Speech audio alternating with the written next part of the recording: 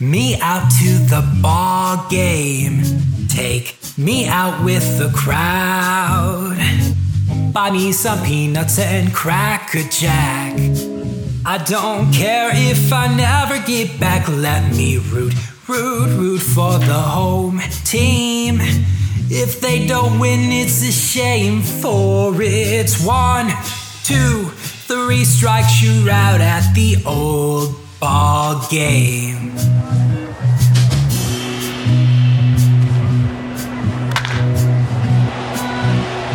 Welcome to Let's Get To, the baseball podcast from the fans' perspective.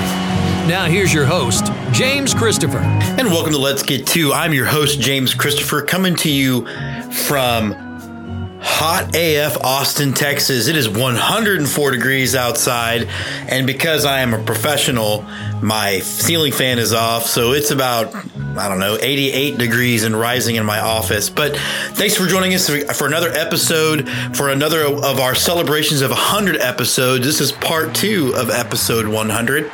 Now, before we jump in and what we got going on, I want to do a shout out to the Western Michigan Whitecaps, one of the coolest logos in the MILB.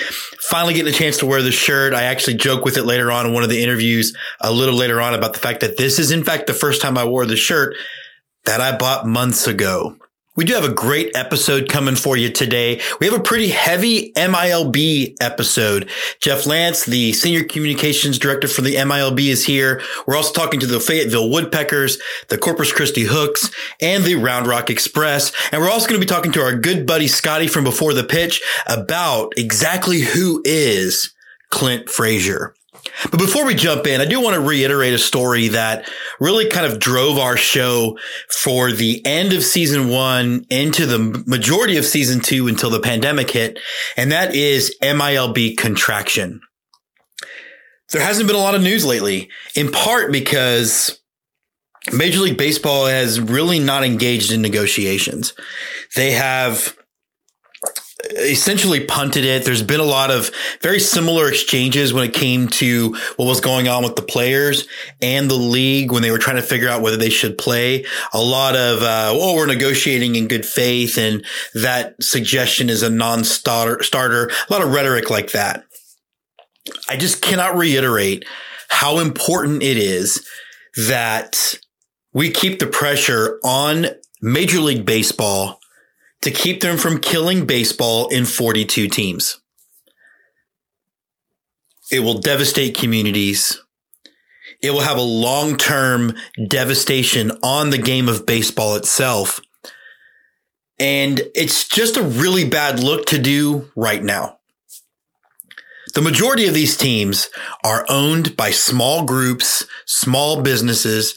They are there. They're in it for the community. They're not making millions and millions of dollars. I think when people think of sports owners, they think of, Fertitta, whoever it is that owns the Rockets, or they think of Mark Cuban, or they think of George Steinbrenner. They think of these multi-billionaires.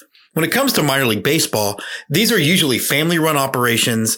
They are there for the community. They need us, but we also need them. And the one thing I would drive home is if you take baseball from 42 communities, you can promise you're going to support independent leagues or collegiate summer leagues all you want, but we all know that that's a naive thought, and that once Major League Baseball cuts ties, they're gone. What you've done is you've robbed the future of your sport as far as potential future fans in 2 ways. One, you've created acrimony.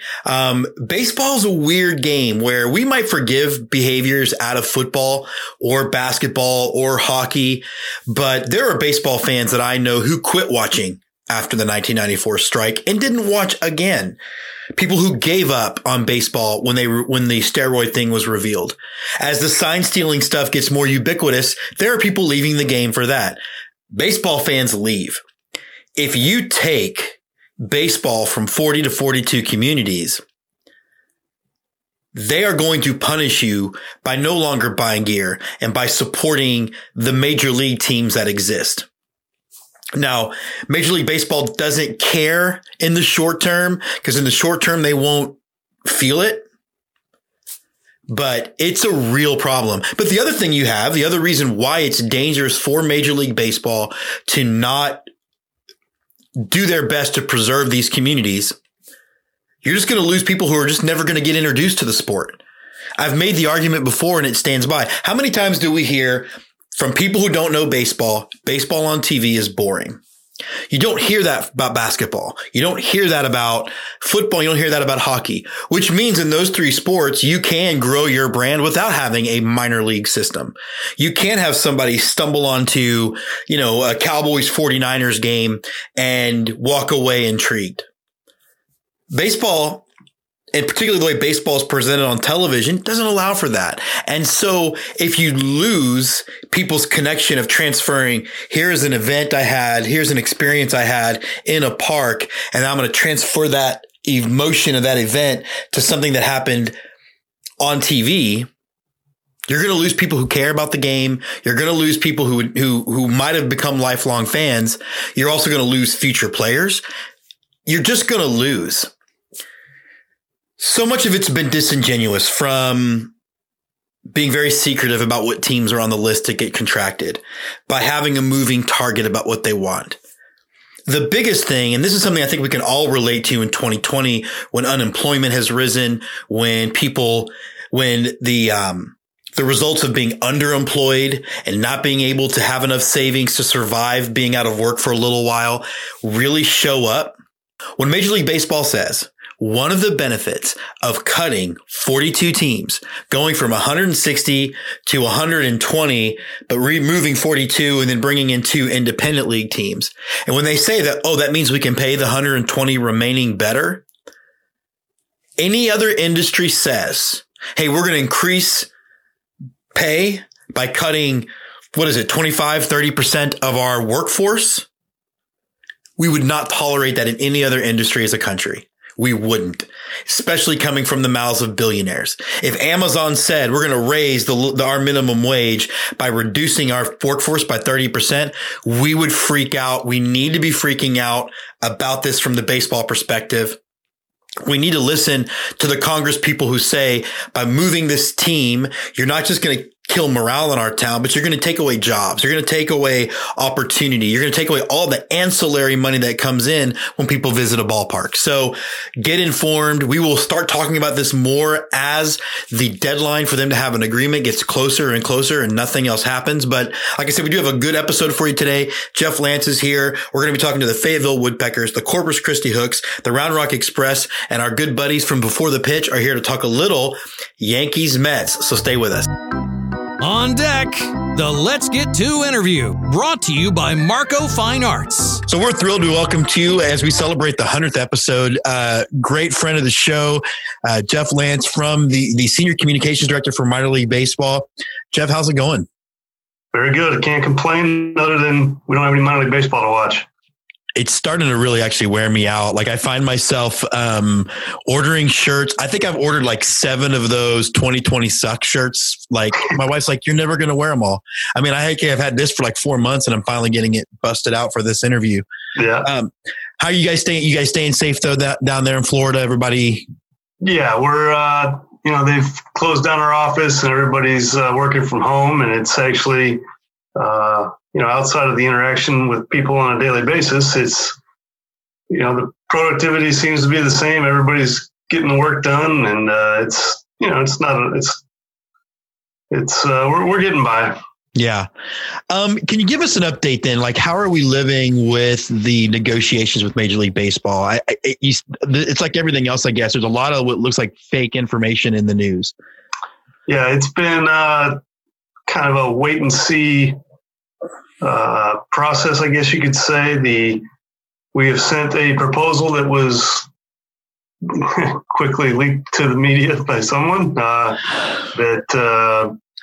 outlines a lot of things that Major League Baseball was hoping to see, and we were willing to make some concessions on a handful of things. So we are currently waiting to hear back from MLB and get their thoughts on that proposal and see if there are some discussion starters there that potentially we can get a deal going here.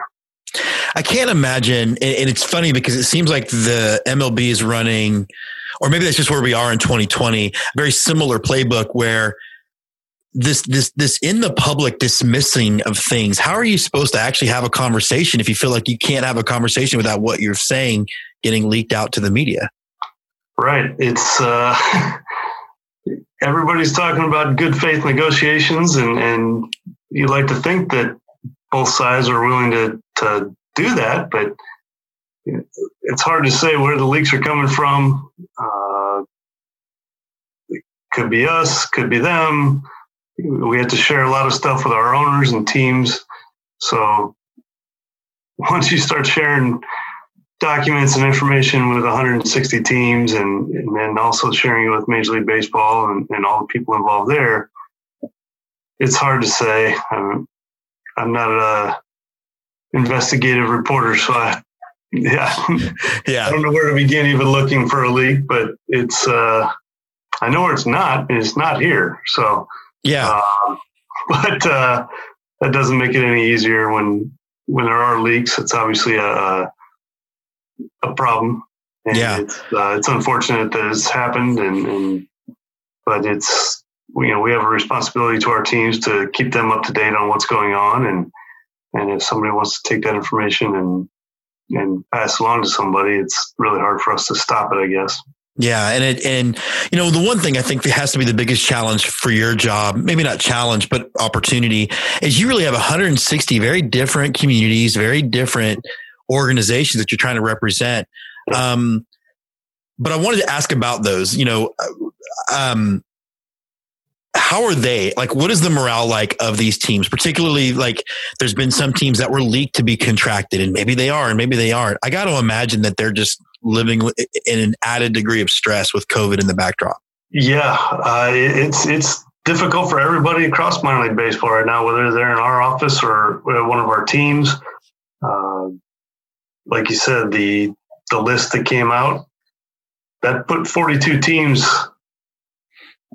in a pretty bad spot and pretty nerve-wracking spot to be in.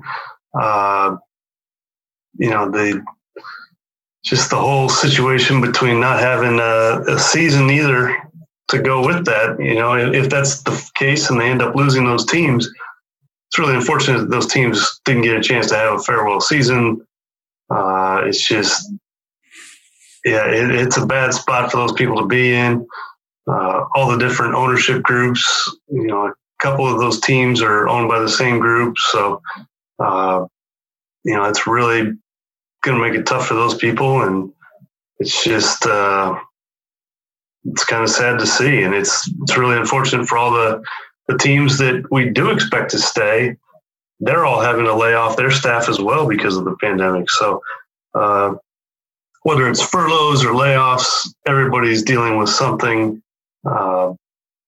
Pay cuts, all kinds of things. So we try and follow up with the teams as best we can and just kind of see, are there new people that we need to contact for different things, whether it's a negotiation update or if it's if we want to send something to their local media, do we have a new contact for public relations people? Because a lot of those people are being laid off or furloughed, whatever the case may be. So hopefully a lot of these people will be able to find some kind of a job to get by until the news breaks on next season, when we'll be able to start and bring a lot of those people back, hopefully. But I expect our teams to lose some really good people because they're not going to wait around for a paycheck. A lot of these people are very talented and very skilled. So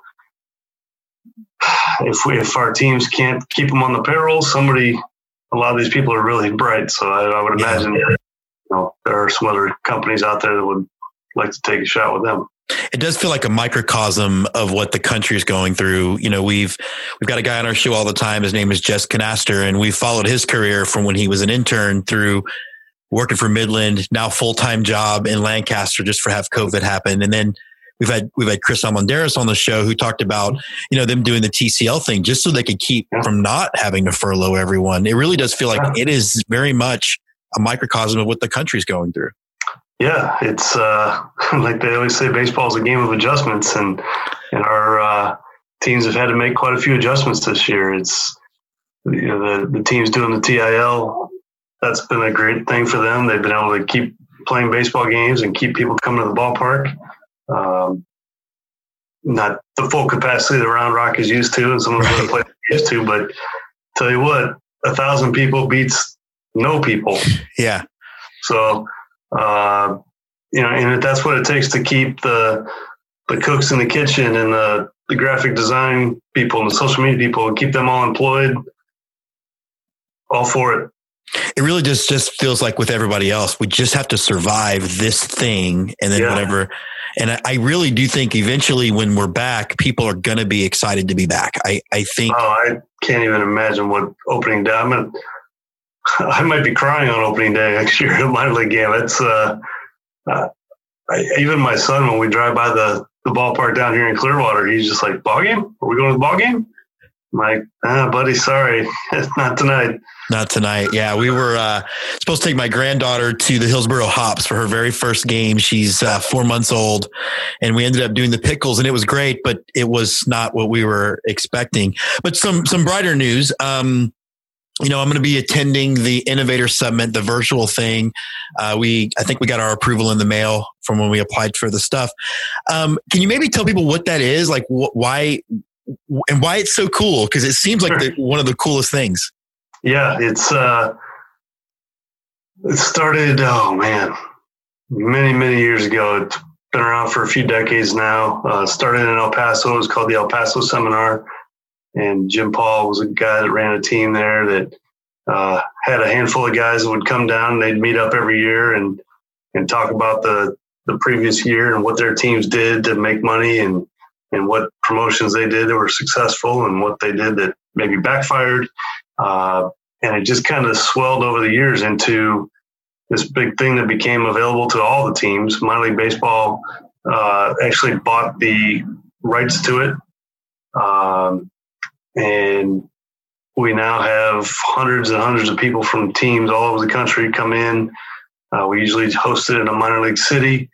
It was supposed to be in Winston-Salem this year, but obviously with the pandemic, we can't do that. So we're doing it virtually this year. And, basically it's an opportunity for all these teams to get together, listen to everybody else's ideas, what their best promotions were, what maybe if they had one that they would change or do it in a different way, what that, how they would change it or why they wouldn't do it at all, what issues they had and faced. So it's really a neat opportunity for the teams and the personnel to get together and do some networking. And, if you hear something that says, hey, maybe we can do that. And 2 months later, you can call Joe in Idaho Falls and say, hey, tell me more about that promotion you guys did again. And they can tell you how it went down and, how much they benefited from it financially or just PR wise. So it's really a neat, it's turned into a 4-day deal when it's in person and it's a lot of fun. It's, obviously there's an evening component where you get to hang out with the people from the other teams and have a few cold ones and tell some stories and, kind of reminisce on some funny things that happened over the previous season or whatever. And it's always, it's a really enjoyable week. Yeah. I'm looking forward to even to just get to peek in on it. I was thrilled that they got back to us. And, I guess the other good news is, Let's Get To, we are, coming from the film festival world. I believe that people should be recognized for great work, and we do our own awards. And Jeff, you're going to be our executive of the year this year. Our team voted this past weekend, so congratulations! Thank you very much. That's great. We'll get your award out to you. But really, thank you for everything you've done for our show. But more importantly, everything that you do for minor league baseball. People really need to recognize how important it is. I appreciate it. It's very nice of you. And as a baseball fan, I just love the game. And I grew up going to minor league games and always thought it'd be cool to work in minor league baseball someday and just kind of found this role as part of my career. And it's been a lot of fun working with our teams and just being in constant contact with everybody and still getting a chance to work with the media and do the PR thing has always been fun for me and just developing a lot of great relationships, and relationship with you guys is no different. And congratulations on your 100th show. Who's on first? The Let's Get To Local 9, brought to you by Zoomer Sport. So we are thrilled to be back with friend of the show, Victoria Huggins, on our 100th episode. How are you?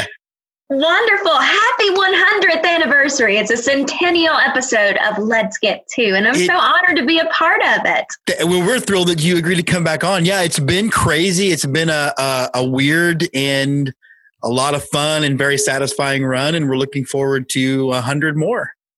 That's awesome. Well, I did have a special guest that wanted to say happy 100th anniversary. This is Mini Bunker. Hi, Mini Bunker.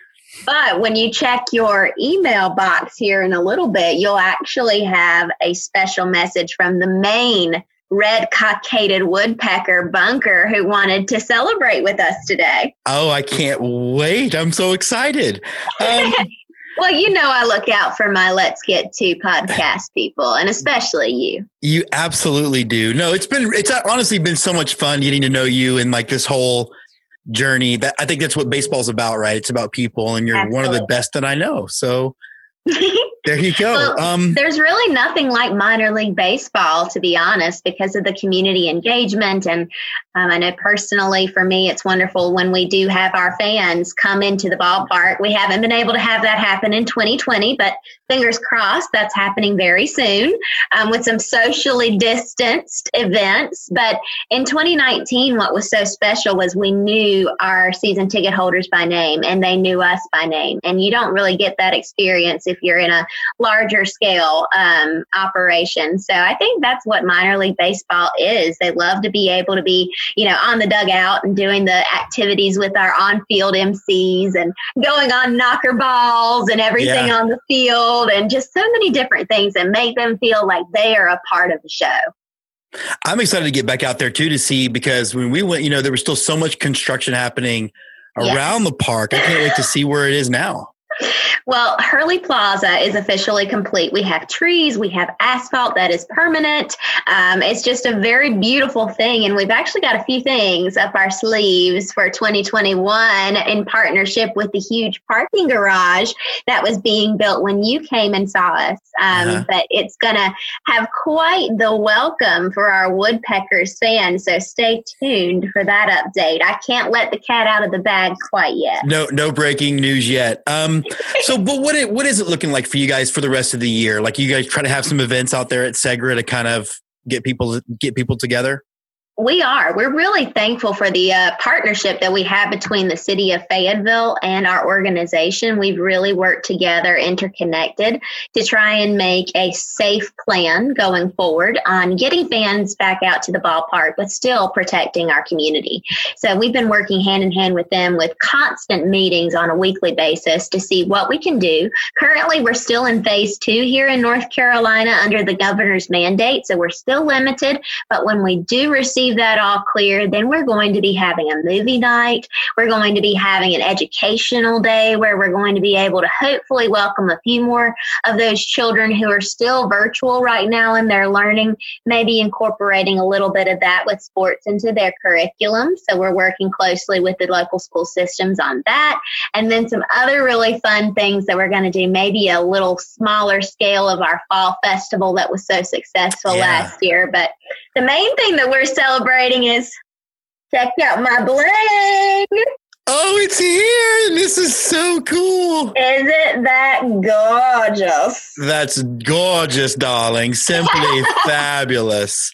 American League Championship. And I'm so excited because I'm trying to hold it up to the camera so you can see. So that's 2019 right there. And it has on it the different years that we won the American League Championship on the inside of the ring. So 2019, 2017, and 2005.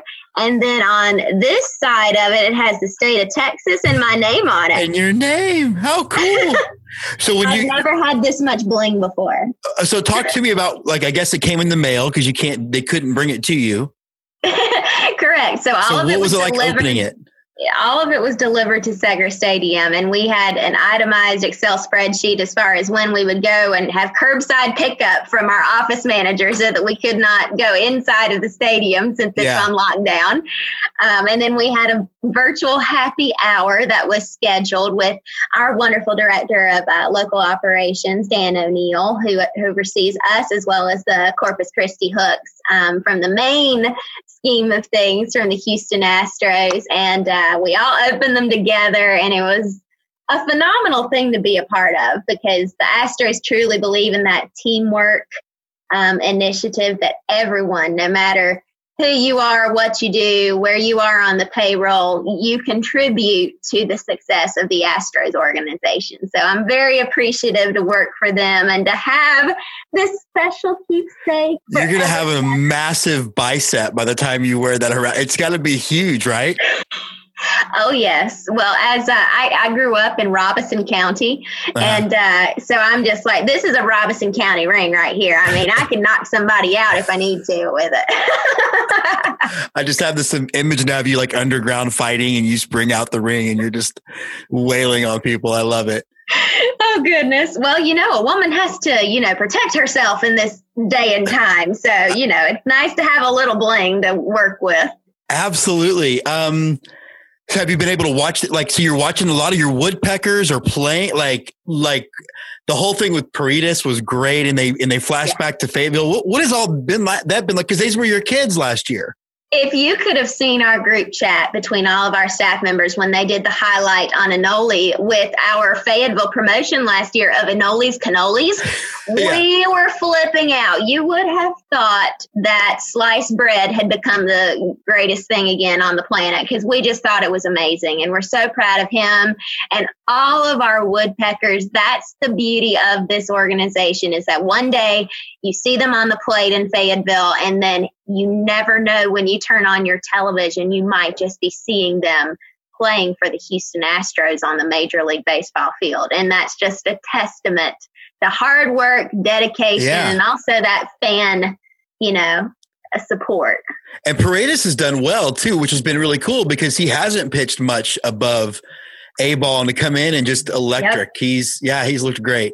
Yeah, he's kind of skipped over a few plates, but we believed in Enoli from everything that we saw on the field in Fayetteville. We knew he was going to be great. So now to actually see that play out on our screens where we can cheer for him from the comfort of our own homes, I think that that's really amazing. And all of our boys are doing well. It just takes time getting in the groove and, just having that opportunity. Nobody will ever be able to take that away from any of them. They will be able to say, I played in Minute Maid Park for the Astros. You're exactly right. And speaking of the woodpeckers, so I guess you guys are now you're almost in official off-season mode anyway. Are y'all planning for next year? Are you having to plan like everybody's there or social? I mean, how is that all working for you guys? We are. It's a constant moving process. To be honest, since we found out that our season was canceled, we immediately began looking towards 2021. Our event staff and our operations staff have been looking primarily to, do what we can in 2020, but marketing, sales, partnerships, everything else, we're forward thinking and already looking towards 2021. We're basically going to be rolling over a lot of the plans that we had for 2020, but jumbo sizing them, if you will, because we want to make it even bigger, even better for our season ticket holders, for our partners, and for everyone who was originally coming to our games in 2020. Mm-hmm. They'll get a double taste and an even better fan experience in 2021. Well, we will be out there. Victoria, if we don't see you before, because I won't even run into you like at the winter meetings, because I'm sure those will be virtual as well. We'll have you on before the season kicks off, and we'll be back at Fayetteville next year. That is my promise. Yay! I will be live at Segra Stadium. Thanks so much for being a big part of our show. And let me just compliment you on your Fayetteville attire. You're looking fabulous, as always, representing the brand. Always do. Thanks again so much for being part of our show. I appreciate it. You're welcome, and happy 100th anniversary episode of Let's Get To. And now, Before the Deuce.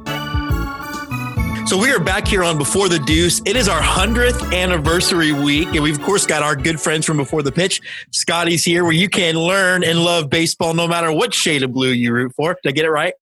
Yeah, you did get it right. I'm wearing a different shade of blue right now. You are. I'm wearing my Pelican. Myrtle Beach Pelicans hat, and I want to send a shout out to the Myrtle Beach Pelicans because me and a couple of my friends who we all played high school together, we all wound up coaching youth teams around the area. It was just last weekend. We all wound up at the same field at the same time, kind of crossing each other's paths.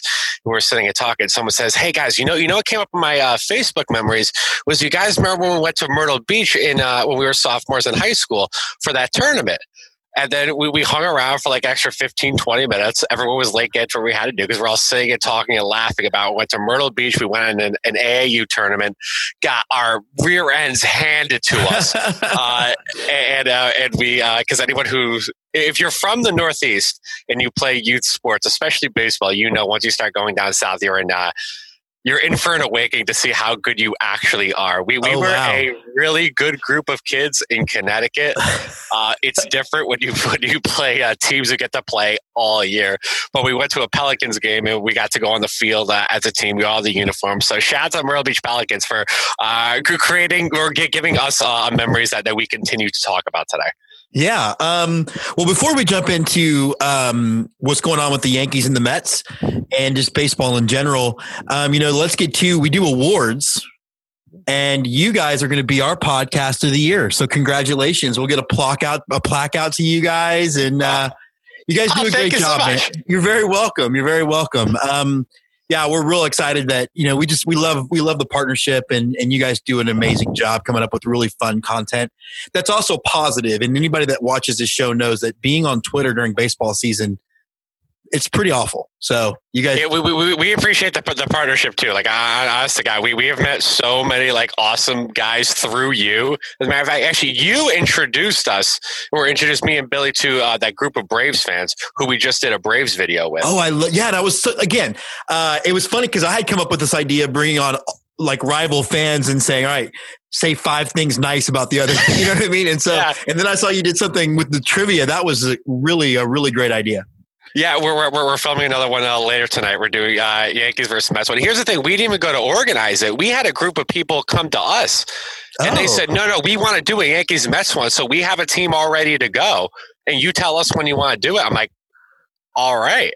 That's a great idea. Yeah, that's such a clever idea. Well, you guys will be the Let's Get To podcast of the year. So we'll get plaques out, and we'll get one made for each one of you guys. So both you and Billy can get one. So you and Scotty, thank you so much. Billy can get one. But, the Mets are the Mets, aren't they? They cannot catch. I mean, they were my pick to win the NL East, and now they've got people opting out. What's going on? Here, that's the best way to put it. The Mets are the Mets. And it was really funny. So I'm going to flash back to last year when the Mets were, I think it was like mid-July-ish. It was somewhere like right after the All-Star break, but the Mets were in the gutter. And Billy's like, "Oh my gosh, this is awful. It's another year of whatever wasted potential." And I said, "But if you hold on, you're really not far out of the bubble. All you need is a few good bounces your way and a few bad bounces against your opponents over a period of time. If you guys get on a roll, I think you guys can," I called it outside the bubble. I said, "You guys can jump right back into the bubble if you get on a roll." And they actually did. So they started getting on that roll. I, as well as a lot of other people, were expecting that bubble to continue and that roll to continue. It's really weird with the Mets. They keep flip-flopping back and forth with all of their problems. They can put up, just the other night, they put up like a bunch of runs. Yeah. And yesterday they can't score anything. They have I think they have one of the highest batting averages in baseball. And they have the second worst batting average with runners in scoring position. Yeah. And it just seems like every time the Mets fix a problem, another one occurs. Like for a couple of years ago, the thing was, the Mets got fantastic starting pitching, but no offense to support it. Last year comes along, so now the Mets have good starting pitching. They have a phenomenal offense. But now the bullpen can't keep the lead of the offense. So it still negates itself again. And now we're at this part where we have these things are all flip-flopping all the time. Nothing's consistent. And the worst part is they're not lining up at the same time. So you could have DeGrom again throwing a fantastic performance, no offense, or maybe no offense, bad starting pitching, but the bullpen shows up out of nowhere and does really, really good. Betances is really stepping into his role, and you got these three things that aren't lining up at the same time, and I think that's the most difficult part. That actually feels very much like, I think a lot of teams are doing that. I think it's very much the Astros season. They're leading, I think they're fifth in average runs per game, but they have 7 blown saves. Like, they only played 19 games and they blow. But what's kind of cool about the Mets, back to them, and we'll get to the Yankees in a second, but I was watching an interview with Tony Kemp, and he was talking about how J.D. Davis is now kind of stepping into his own, and he was always that guy that couldn't find a place to play when he was in the Houston system. Are people digging J.D. Davis over there? Okay, I know for a fact Billy is. Because he had been saying all last year when a lot of people were calling the trade date J.D. Davis. He was like, "No, guys, don't do it. You're gonna regret trading him if you ever trade." I said, "I promise you. He's gonna step into that role," and he did, and he's digging it. So he's kind of he's got those little bragging rights right there that he called that a while ago. I'm reading a lot of positive stuff on J.D. Davis. I tend to see, it's really weird, I tend to see a lot of the I call it the boomer fans, like the older generation of fans who doesn't like this generation. They're the ones who, I remember last year, were really vouching for JD. It was a lot of the younger ones, believe it or not, who were like, no, I'd rather trade him. And I wonder if it comes from this idea of instant satisfaction. I was born in 1994. I'm a part of that awful generation that y'all hate so much. So I understand. I am not a boomer, by the way. I am only 44 years old. Calm down.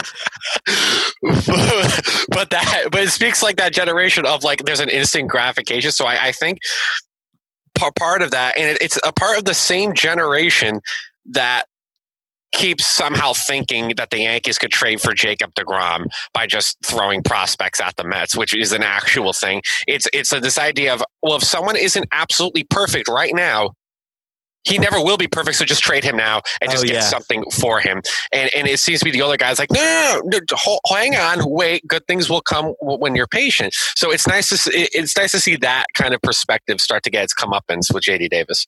So let's talk a bit about the Yankees then. I am a tangential Yankee fan, I guess. I have a lot of respect for, but I don't know the ins and outs. So Clint Frazier, we like him or don't?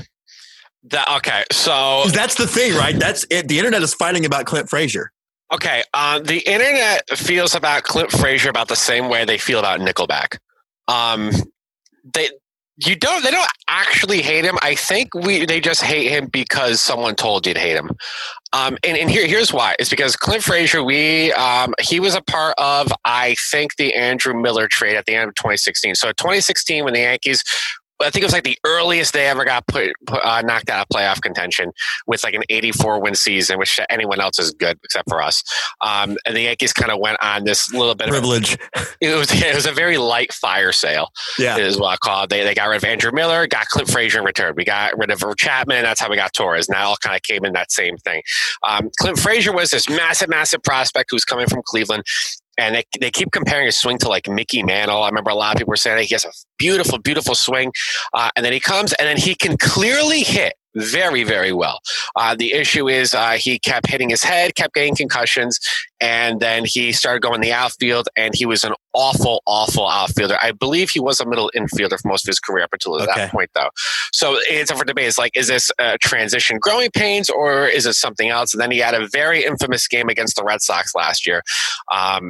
It wasn't long after we played you guys down in Houston where there was a game, I believe it was game 1. It was a competitive game, and then a couple of balls got hit to Clint, and he dove, and he was nowhere near them. I don't know if you remember that. I do. Yeah, I do remember that. Yeah, and that happened again against the Red Sox, and the place is booing. They're throwing stuff. It was they treated him awful. And Billy knew more about medical stuff than I did. He said, I wonder if this is a lingering concussion effect where he's losing depth perception, which makes sense. If you look, he was always squinting at a fly ball. He couldn't decide whether to go in or out. He never called off the center fielder, maybe because he lost the depth of it. So he was an awful fielder, but a really good hitter. And he was never able to give himself a staying power. in any way. So you got these two halves of Yankee fans. Half of them are like, well, he never got his fair shot, which is untrue. He definitely did. The other half is like, oh, he's awful. You gotta get rid of him. I'm of the perspective of I root for the Yankees, and I just hope he figures it out, whatever it is. I'm not a professional. I don't know what the difference is. And he comes in last night for the first time this season. First at-bat's a homer, second at-bat's a double. Then he gets a single. He comes one hit short of the cycle on his first game back in like a year. Yeah. And then the triple goes to DJ LeMahieu. So everyone's like, well, son of a B. So do we like Clint Frazier? It depends on the weather. You know what? I love that we get a determined answer. So I guess real quick then, it looks like the Yankees are doing Yankee things. I think that they're going to pretty much, they're on a march to the ALCS, I think, against Oakland. But is that how you see it? Is everybody cautiously optimistic over there? Or are y'all just like, let's get through the last 45 games or 40 games? Well, Twitter is either World Series or bust for them. For me personally, I see way too many signs of 2018 to be comfortable. And what I mean by that is in 2018, I had always been vouching for we need guys who could just get on base and guys who can, what I tell the kids, keep the train moving or keep the ball rolling or something.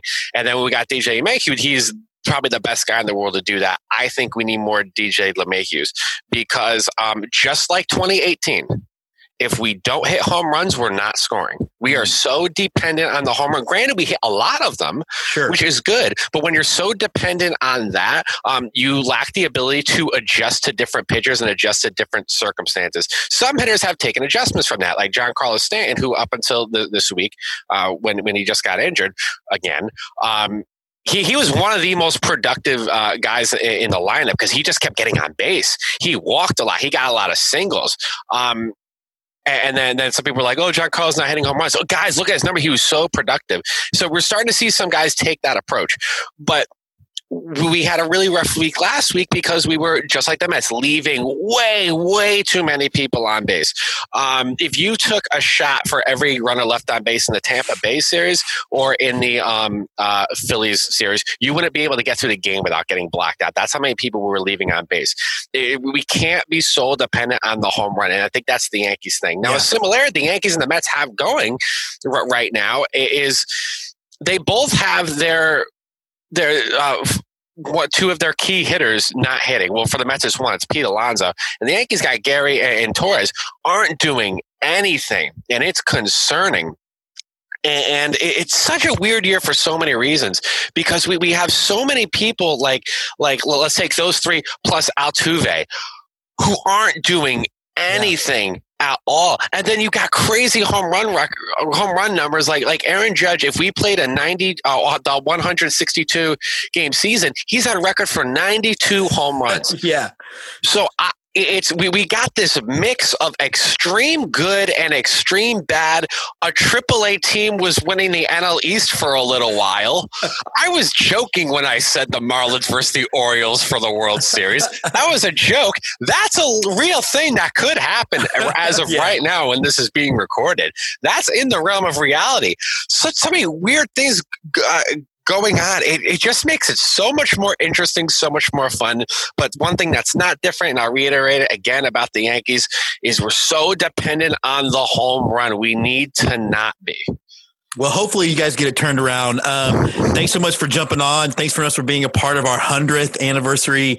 Yeah, happy 100th. Yeah, I know. It's such a weird deal, man. But we'll and really quick to celebrate. Oh, that's right. You had something to show. Yeah. So to celebrate 100, the number 100, we're going to celebrate what I assume is about the number 50 because we found we have like this one closet in our house that all the stuff is left in. And me and my parents decided, hey, we're going to clean this out for the first time in a while. And we found with a bunch of pictures of my two oldest sisters who are your age. I'm the youngest by far. With them, we found... Not by that far, but it's fine. We found this glove. The interesting thing about this glove is it is rock hard. You can knock on it. But if you open it up, I don't know if you can see, it says Rawlings inside. It's not a real autograph, obviously, but it has the Mickey Mantle tag on it. Oh, cool. So this brings up a lot of questions. My two older sisters did not play baseball at all. This is clearly a kid-sized glove. Yes. So it's like, who does this belong to? We thought it was my dad's. My dad passed about 5 years ago, so he's not around to ask. We thought it's him because Mickey Mantle was his favorite player, and he was born in 1948. So this would line up with him growing up because it has the Mickey Mantle thing on it. Yeah. But it's too small to be his hand. He was a big dude. Even in high school, he was well above 6 feet. And this glove is way too small to be a high scorer's glove. So my family's kind of left with this mystery of whose glove is it. We think more than likely it could be his. It could be one of his brothers. Yeah. Who were a little bit smaller than him. We don't know. But if there's anyone listening who knows a lot about Rawlings baseball gloves and about history, how stuff is made, contact me. Let me know. Yeah, Andrew Nelson might have because he's a baseball history. Really? He's vintage baseball. We'll shout him out on social to make sure he watches this episode. Yeah, because I want to find out, when did Rawlings make this kind of glove that had Mickey Mantle thing? I don't know if they continue to make that even after Mickey stopped playing. I don't know, but yeah. I want to do some research on Rawlings gloves and see if I could maybe put a year on this glove, and that would help me kind of figure out who's it belongs to. We think it's my dad's, but we're not sure because there's this kind of inconsistency. Yeah. I really wanted to share this with you. Yeah, no, that's awesome, man. And we'll have Andrew find out. Thanks so much for jumping on, and we will be back with you in a couple of weeks. Okay. Thank you very much. And happy 100. Who's on first? The Let's Get To Local 9, brought to you by Zoomer Sport. We are excited to be welcomed to the show. One of our favorite people, friend of the show, JD Davis. Thanks for coming on and celebrating our 100th episode, man. I appreciate it. I'm glad that you thought of us for this. We love coming on the show and talking about what's going on with Whataburger Field with the Corpus Christi Hooks. And congratulations on the 100th episode. And we're happy to be a part of it. Thanks. Yeah, it's been it's been a real kind of growing as it made sense kind of deal. And I think we hit our stride with the video content. So it's been interesting that the video numbers are up, and then the podcast has increased exponentially. It's been nuts, man. I tell you, it's been nuts. Speaking of nuts, you guys need to quit. You need to be nice for my bank account. Let's talk a little bit about where the Whataburger stuff came from. I hope my sister-in-law isn't going to watch this episode before her surprise, because she's a Corpus Christi girl. So I got her the one with the area code on the back. Nice. Yeah. Talk a little bit about where that came from, man. This is something when we release these things, it's funny. We start kind of thinking back when we kind of get to that finish line, which is really just a starting line for the public side. But when we get to that part where we're releasing it, we try to look back and say, when did this start? Like, how did we start doing this? And we're kind of going through our notes, and it started like 2 years ago. And I think, the idea probably rattled around, but 2 years ago is when we really started saying, okay, what would this look like? How do we do this? And we started kind of brainstorming some of those ideas. I remember, we worked with Brandiose on this project. Again, we worked with them on a lot of our projects. And we were sitting in Las Vegas, the winter meetings. We sat down with Jason from Brandiose, and we're like, hey, we've got this crazy idea, but we got to figure out how does it work. We're trying to kind of do an on-field version, and you have like the corporate side of making sure Whataburger's happy, and the minor league baseball side of making sure that it fits within the rules and all of that. And so, he was like, I love this. Like, this is gonna be a creative challenge. And we started there. But then it wasn't really until the next December, 2019, when we kind of finalized the look and really felt like we had it to a spot where we were ready to go. And so, the genesis of it was to say, like, we love Whataburger, and not just, it's really easy as the Hooks to be like, well, they're our, corporate partner and we love this business, but it's like, no, I love Whataburger. I've lived out of Texas. The first thing I do when I come back to Texas, when I was out of state, was I went to Whataburger. I landed at the airport at 11 o'clock at night. Mom and Dad, hey, let's go to Whataburger. Let's go make this happen. And so we're fans of Whataburger through and through. And we said, we know that there are a lot of other fans out there. And we said, how do we kind of join the Hooks and Whataburger and the state of Texas as a whole and kind of make this unique baseball brand identity that brings everybody together. And we're really happy, and the fan response has been amazing so far, seeing people just loving it. And so it's a lot of fun. These projects are always a lot of fun. A couple things about that. First of all, the Whataburger thing, I run the film festival. I told you about it before. There's a filmmaker that comes in from Toronto every year, and that has to be his first stop. So it isn't just us born here. It's people that are here he gets the big sweet tea and he goes crazy. But what I like about the design, and I think it's a kudos to you guys, is it's actually a really classy look. It isn't, I look up, minor league baseball has a lot of food looks. Some of them are a little bit more on the nose. I like the fact that there is a certain Texas pride that goes into this. It really is a really great look. Yeah. And I think, we approach we were talking about this on our Hooks Baseball podcast, if I give it a little plug here, saying, how did we start? And I think, one of the first things we said was, well, we don't want to put a cartoon burger on a hat. And that's not to say that I love the wackiness. I love the craziness of minor league baseball, but it just didn't feel like that was Whataburger and the Hooks brand. And when you look through a lot of our stuff, I think we always try to do it in a way that's a little unique maybe to that theme night and unique to Corpus Christi. And how do we kind of, make it a little different than what you see from, just a typical minor league logo or something like that. And we knew, the Whataburger, not only is the food great, but the Whataburger brand is this really powerful brand here in Texas. And people immediately, you know it when you see it, and they've got this really big brand equity. And so I think we also want to be really careful of that. And I'm thankful that they let us kind of play in their playground. A lot of people see this and I think, oh, Whataburger paid a lot of money and they designed this logo and the hook shape. It's like, no. Yeah. This is our project. We took it to Whataburger and they said, yeah, this is kind of cool. Let's run with this. And so that was kind of a really fun part of it, is that, we kind of got to, like I said, play around in their sandbox and say, hey, what if we did this? What if we did that? And they were really open about it and made sure we kind of stayed within some guides that they had. But it was really fun, really good collaboration. I do think, I think it's like everything else you guys do. There's a clean classicness. I mean, this look here, I was telling you before we got on, so many people stopping me going, what's that hat? What is that for? And I think that's the point, right? So kudos to that. Now, one of the things that I have been doing a lot is you guys have been streaming. You guys are the home of the Astros. I don't know. What do you call it? The pod or? Yeah. The alternate training site, I guess, that's the official term. Although we call it the taxi squad, even though it's not, it's like the taxi squad is the one that travels. Taxi squad is easier than saying alternate training site. How much fun has that been to be able to see some game? I mean, Jordan's still hitting it out of there. So not much has changed.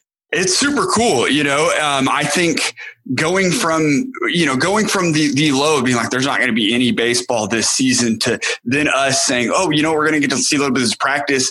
And at first we were like, well, are they going to let us, are we going to be able to do anything with it? There's a lot of rules and regulations about where we can be in the ballpark, and are we going to be able to pull this off? And so it's been great. Being able to work with the Astros and then being flexible on the content side. I know there's other minor league teams that have these alternate training sites that they're not able to share this stuff. And so we just love it that we're able to share it with our fans. We've seen a huge response on Facebook. We're streaming these on Facebook about every other day right now. And, people are loving it and we're having fun with it. It's not a traditional broadcast. We talked about this a little bit the last time we were on the podcast together about, kind of what should broadcast look like. And we've kind of taken this really relaxed tone. And the fact that I'm on the broadcast shows you how relaxed it is. You do a great job. You, a radio broadcaster. Give yourself some credit. You do great. It's fun. It's fun because we're kind of loose with it and we get to have a good time. And we're getting text messages from the pitching coordinator who's calling us out saying we're calling pitches wrong. Or, Pete Patilla, the Astros assistant general manager, he texted us the other day to give us some TrackMan stats because he's watching and he's got access to the data. And we said, that was a pretty good hit. That one went to the warning track and he's like, yeah, it was, the exit velocity was 96 miles per hour or something like that. And so it's this really just kind of laid back, fun conversation. And it's the middle of the day. Most of these games are going at 1 or 2 o'clock in the afternoon. So it's a good time. Maybe take your lunch break and tune in and check it out. And you get to see, Yordan Alvarez. Of course, he just got called up today as we're recording this, making his appearance with the big league, but we got to see him, got to hit some home runs. And it was fun to see him. And we've got, a bunch of pitchers that are coming out there every day. Jose Urquidy has been throwing the ball. We've got Fernando Rodney, Chase DeYoung. So several of these guys that you're going to see up in Houston pretty soon. And we're getting to watch them firsthand in Corpus like we normally do, but it's just, there's no fans and we have to show everybody over Facebook. It's interesting with Fernando Rodney and the Chase DeYoung, because those guys got signed out of Sugar Land, which is just just shows you how random baseball can be. I wanted to ask you a personal question, because we had Victoria Huggins on for this show as well. And it's, she's pretty new to this, and is so tickled to see like Paredes, who was dominating in Fayetteville, and now he's up the big club. You've been doing this a minute. Is it still cool to be like, yeah, I remember when that dude was learning it and now he's up here hitting? Is it still that neat for you?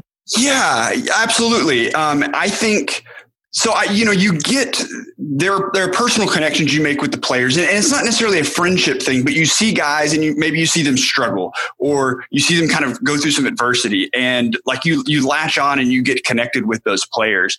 I think back, one of my favorite guys who came up through the Astros, he's not with the Astros anymore, but Teoscar Hernandez was a fantastic guy to watch. And he stands out because where we worked in the production room, they have English class right outside of our office every day. And so I saw the side of Teoscar who was working harder every day, putting in that time to get better at the English language. And now you see, I see him doing English interviews all the time, and he's totally a natural at it. And he's, at least from my side, it looks like he's comfortable and confident. And so I see that guy and I'm like, I know him because of these random interactions that we had, just kind of passing each other in the hallway almost. And I'm going to pull for that guy. I'm going to, cheer from that guy. You mentioned Fernando Rodney, a veteran, the other end of the spectrum, somebody that you would think I have no, connection with. But the funny story about him, he actually signed his contract to join the Astros in Corpus. And so I get a text message from our boss. This was a couple of days before we announced the Whataburger announcement. He said, hey, I'm going to give a cap to Rodney for when he signs. I want to get a couple of pictures. And I'm like, okay, are we sending these to Houston or what are we doing? And he's like, actually, can you just bring the camera down? And I walk downstairs and Fernando Rodney is in our GM's office signing, and I'm like, and I'm taking the pictures and getting ready to go. And so it's like, that's kind of a cool, for a guy that's been around and going through this, it's kind of cool to document that and be a part of it. And I'm looking forward to seeing him get back up there to the big leagues and make an impact. I do want to tell all the guys that I see on the live stream wearing long sleeves at 1:00 in a Corpus Christi game, are you immune to humidity and heat? Because that looks terrible. I think the same thing. And then they've got something, they're thinking through something, because one, then you don't have to worry about any sunscreen, which is a good idea if you're, you don't have to worry about that. And I do think, they're doing a good job of keeping all that sweat trapped in to cool you off a little bit. So it's definitely two schools of thought. You have the guys that are out there that are like, I wouldn't be wearing this shirt if I had to. I want it to be as light as possible. And then you have the guys that are up and all you can see are their eyes. They've got a hat, they've got the face mask, they've got a hoodie, and it's like that's the only thing that's making it out. And so it's interesting to see how different guys approach it.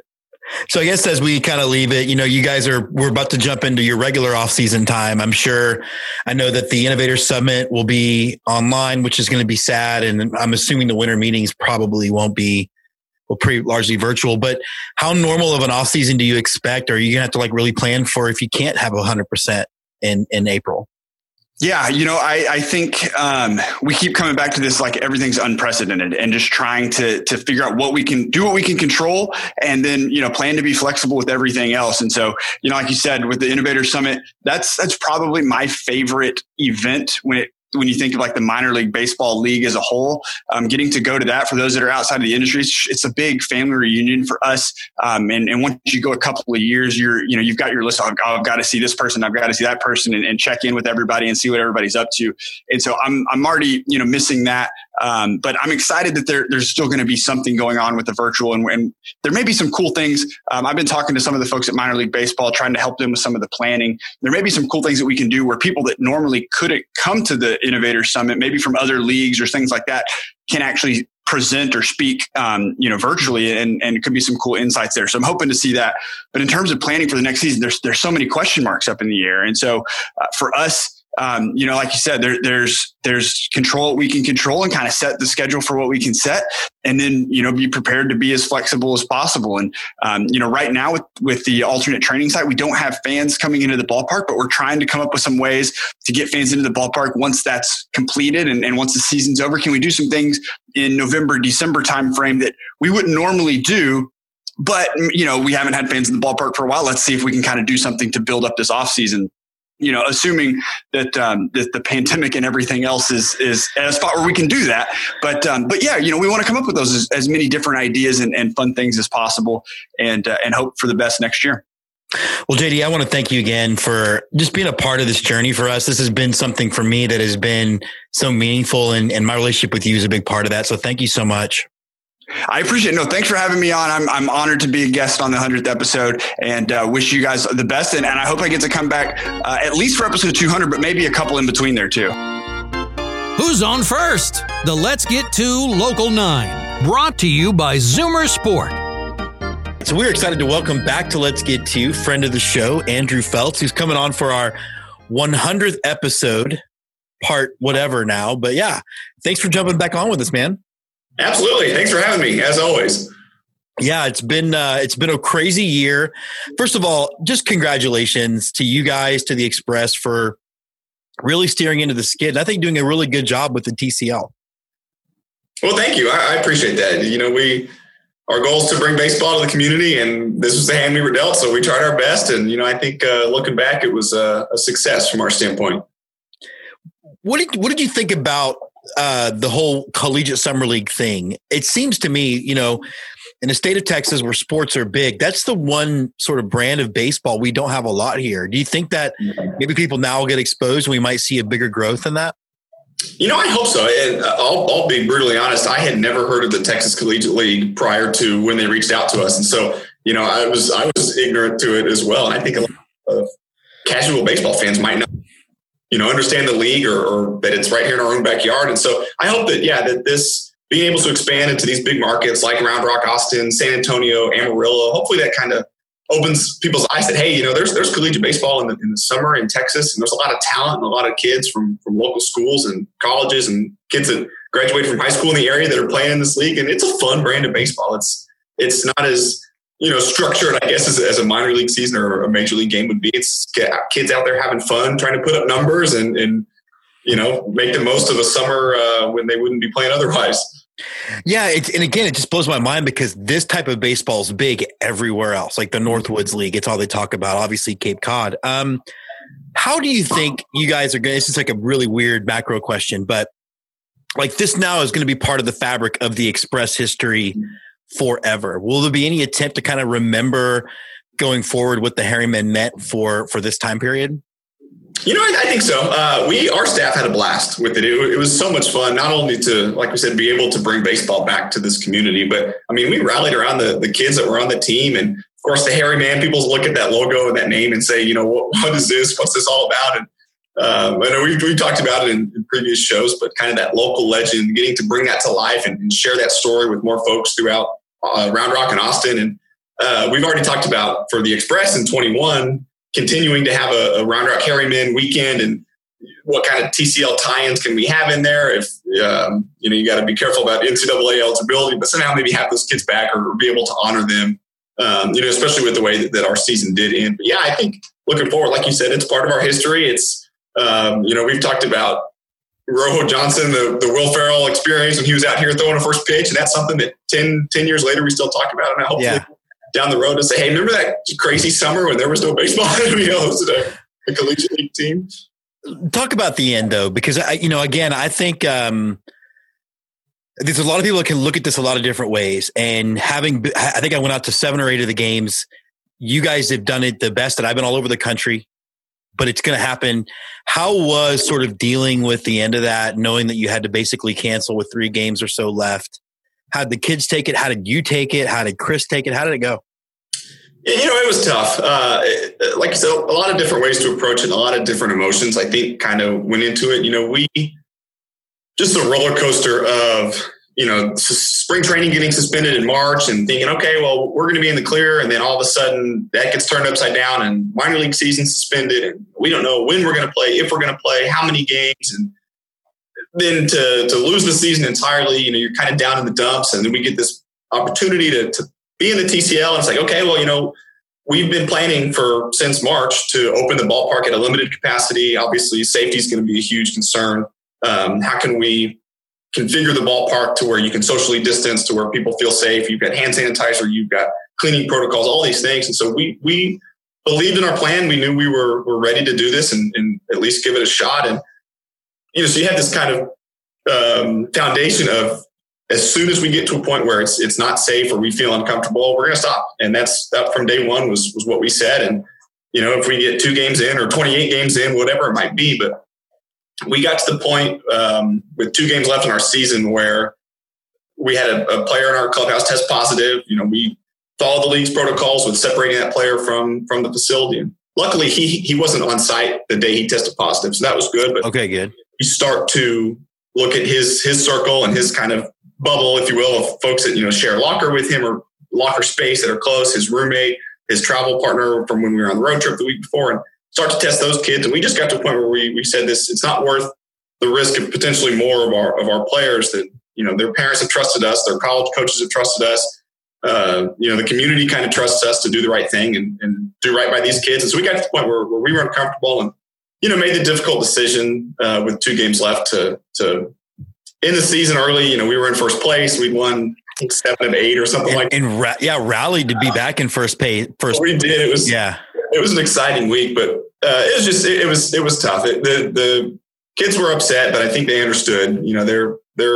It's a tight knit group, and they see one of their teammates come down with this, and they you're scared and anxious, and I don't know. I'm not a ball player. I can't put myself in that mindset to have to go then compete, knowing that one of your brothers is dealing with this. But I think looking back now, 2 weeks removed from having to shut it down, we did the right thing. We did what we said we were going to do. We were, I think, blessed to get 28 games in and to have the summer that we did, and at least be able to provide some baseball here in Round Rock. But again, that's you kind of rest easy knowing that we did the right thing and we did what we said we were going to do. So what's it like over there now? I mean, we're heading into, again, another kind of uncertain off season. It isn't just COVID, but PBA discussions are happening. And then we're going to be back to another, I'm actually convinced at the doom and gloom level that we will actually have 3 short MLB seasons. I don't think we finish next year. And I think we start late year after that with what they'll deal with. How are you guys handling all of that stuff? Or is it just sort of, we are going to just lower our shoulder and push through it? It's a little bit of that. There's kind of two different tracks, if you will, that we're on right now. It's one of them is kind of your normal off season. Hey, what kind of events can we host here at the stadium? We've got an 11-acre facility that we can spread people out and social distance and kind of do things the right way. So it's, no idea is a bad idea. We're hosting a UFC fight night watch party. We've got movies. We've got a Metallica concert that they're doing remotely that we're going to show in our parking lot. So it's a lot of idea generation like that. Smaller stuff too. Can you come have a birthday party out here? Can you come? We're bringing our batting practice back. You can rent the swimming pool or home run dugout batting practice. But then the other kind of track is now we need to shift back into assuming and hoping and praying there's going to be a season in 2021, and now we got to be ready. And a lot of it is strange because we had our entire 2020 season planned. So we've got giveaways on hand. We've got all of our theme nights planned. We've got folks that were booked to come, guest appearances and things like that we deferred to 2021. And so a lot of the legwork's done, but now it's looking at what's the stadium capacity going to be? What kind of these safety protocols that we implemented for the TCL are we going to continue into 2021? I would assume all of them. So now you're looking at, we operated a max of about 25%. We were closer to 10% just with attendance and really wanting to spread people out. And now you look at, okay, maybe it's 50% or 75%. How can we do that safely? How can we continue to provide the experience that we want to provide, but doing it in a safe manner and correctly? And then, like you said, too, just so much unknown with the PBA. And you look at, you start to plan for everything, right? You have scenario A, B, C, D, E, and are the affiliations going to change? Or is our league going to change? You hear rumors about potentially a third AAA league, and now all of a sudden teams that we play are going to be different. Is the season going to be shorter? I know the Player Association's fighting for a shorter season, and do we start later? Do we end earlier? I mean, there's just so much unknown, and so we're trying as best as we can to plan and to be ready for any scenario. But the way this thing has gone, I mean, who knows what it's going to look like 8 months from now. I got to imagine, though, a third AAA league with maybe making travel a little easier for you guys might be welcome. I wouldn't mind that at all. When this whole COVID thing first started, I think one of the first things that the Pacific Coast League decided to do was no cross-conference travel. The West Coast teams don't need to be coming into the Central Time Zone, the Central Team Zone. And we said, okay, no more flights to Tacoma or to Las Vegas or to I mean, we're okay with that, like from a travel perspective. Well, so I guess before we head out then, what is happening at the Dell? You mentioned the Metallica concert. What are some of the big things we can do to kind of go experience a little bit of the Dell Diamond before the year is out? Yeah, absolutely. So we're, like I said, coming up with any sort of idea. We've got the big parking lot Metallica show. We've rented some like 20 foot by 40 foot big inflatable screens, and got a big FM transmitter. And so you can pull in, turn your car to the station, you hear the Metallica concert in your car. And so that's going to be really cool. We're looking at that. We're looking at potentially some more in-stadium concerts. We had a successful 4th of July show with Granger Smith out here with kind of pod seating on the field, 7x7 pods that were all 7 feet apart. And so people, felt socially distanced. They followed the rules. So we looked at kind of bringing some of those back. And I kind of said a minute ago, no idea is a bad idea. If you said, hey, I've got a, club and we want to come play on the field, we're like, bring it, let's go. So like I said, come take batting practice, come swim in the pool. We've got this home run dugout. I don't know if you've never seen it. It's really cool. It's imagine like a Top Golf, but for baseball. Yeah, it's great. It's great. VR type augmented reality is the phrase they use. But we're renting that out to folks. And so, really, anything we can do to get creative, that's either small groups or maybe a little bit bigger crowd, but it's socially distanced and we can use this whole facility and spread out.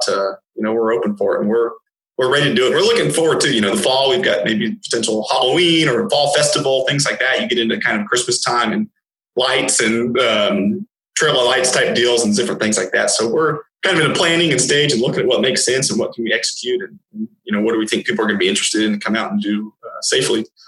Well, Andrew, I just want to say thank you for all the baseball fans out there. Knowing you, knowing how hard you guys all worked, it really didn't go unnoticed and it really meant a lot to all of us. So thank you. Well, thank you. I appreciate you saying that. And I want to say too, before we go, 100 shows. Congratulations. That's awesome. Yeah, it's been neat. Part of it, but I tell you what, from us, and I'm sure pretty much anybody else that's been on the show, I'm sure would say like, thank you for telling our stories, for sharing our struggles and our successes. And man, I'm excited for 100 more.